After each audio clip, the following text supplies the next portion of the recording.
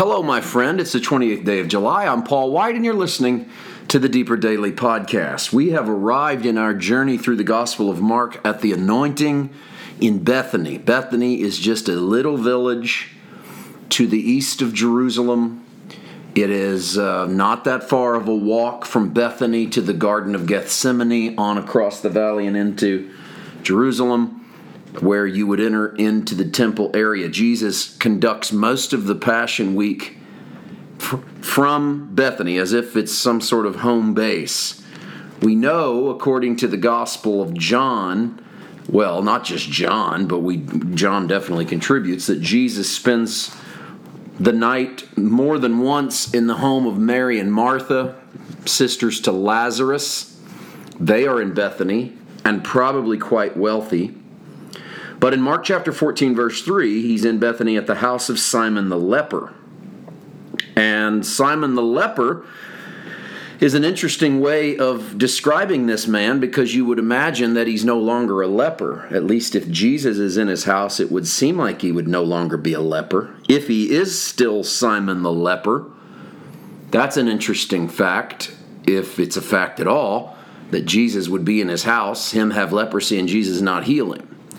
So I'm not going to make the argument that Jesus doesn't heal him because he's called Simon the leper. I'm also not going to get too deep into the weeds as to whether or not Jesus actually has healed him. Let's just say that the man was known as Simon the leper because he had obviously been a leper long enough for that to become how people identified him.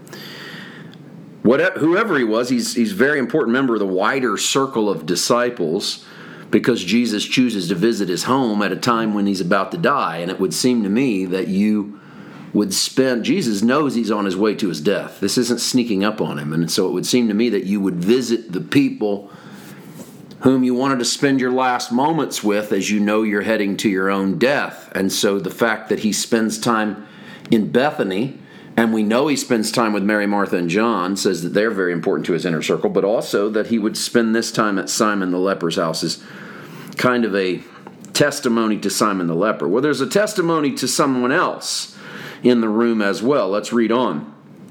As he sat at the table, a woman came having an alabaster flask of very costly oil of spikenard, or perfume. Let's just say it that way. She broke the flask and she poured it on his head.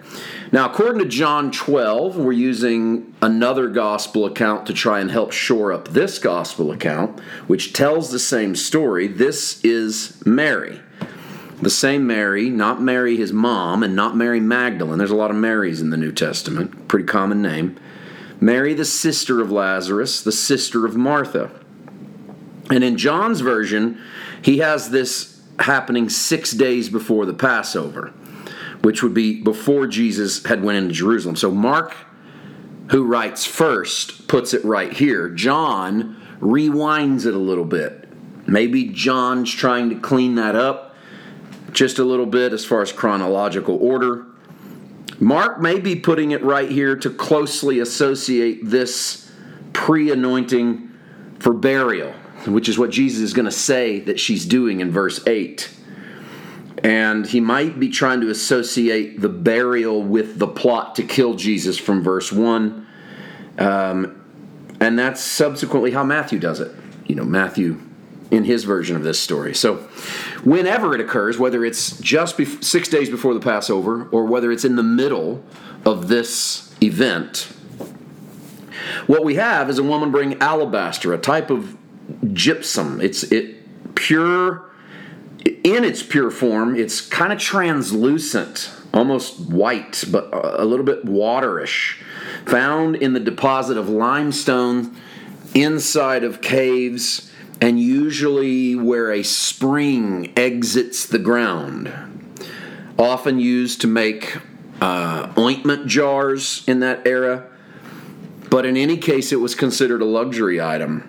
And it's a rare perfume made. This alabaster flask contains a rare perfume. The Greek calls it pure nard, N-A-R-D. Well, that's a That's made from the root of a plant that's grown in the Himalayas. So this is an imported, this isn't made in the area.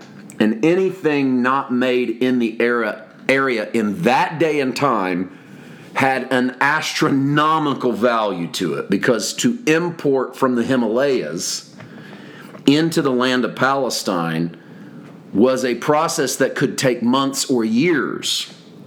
So the value of life and limb attached to that import is huge. She took the flask and broke it, poured it over his head. There were some who were indignant among themselves and said, "Why was this fragrant oil wasted?" Now here's our value, verse 5. It might have been sold for more than 300 denarii and given to the poor, and they criticized her sharply. We'll get into the sort of the spiritual side of this argument tomorrow, but for today, just think about their value they put on it. I told you it's from a plant grown in the Himalayas, so you know it comes a long way. 300 denarii is a denarius was essentially one day's wage. 300 denarii was, for all intents and purposes, a year's salary. A working class man's annual salary. Now, take the average annual income of an American. I'm not quite sure what that is. I didn't look that up, but for most of my listeners, you live in the United States. If you don't, okay, take your country and take the average annual income and imagine, first of all, imagine spending that amount of money on a bottle of perfume encased in this flask that's also valuable. And then imagine breaking it and pouring it on someone in an act of worship. To prevent losing what was inside, these were sealed into flasks suitable for a single application, so that when you broke the neck, you could use it. To break it meant you were done using it. She had put that much perfume into a flask. That was a year's salary. I don't have the context for this type of worship. Do you? Maybe that's worth thinking over the next day. We're going to get into the spiritual side of this and Jesus' response tomorrow on the podcast. We'll see you then. God bless.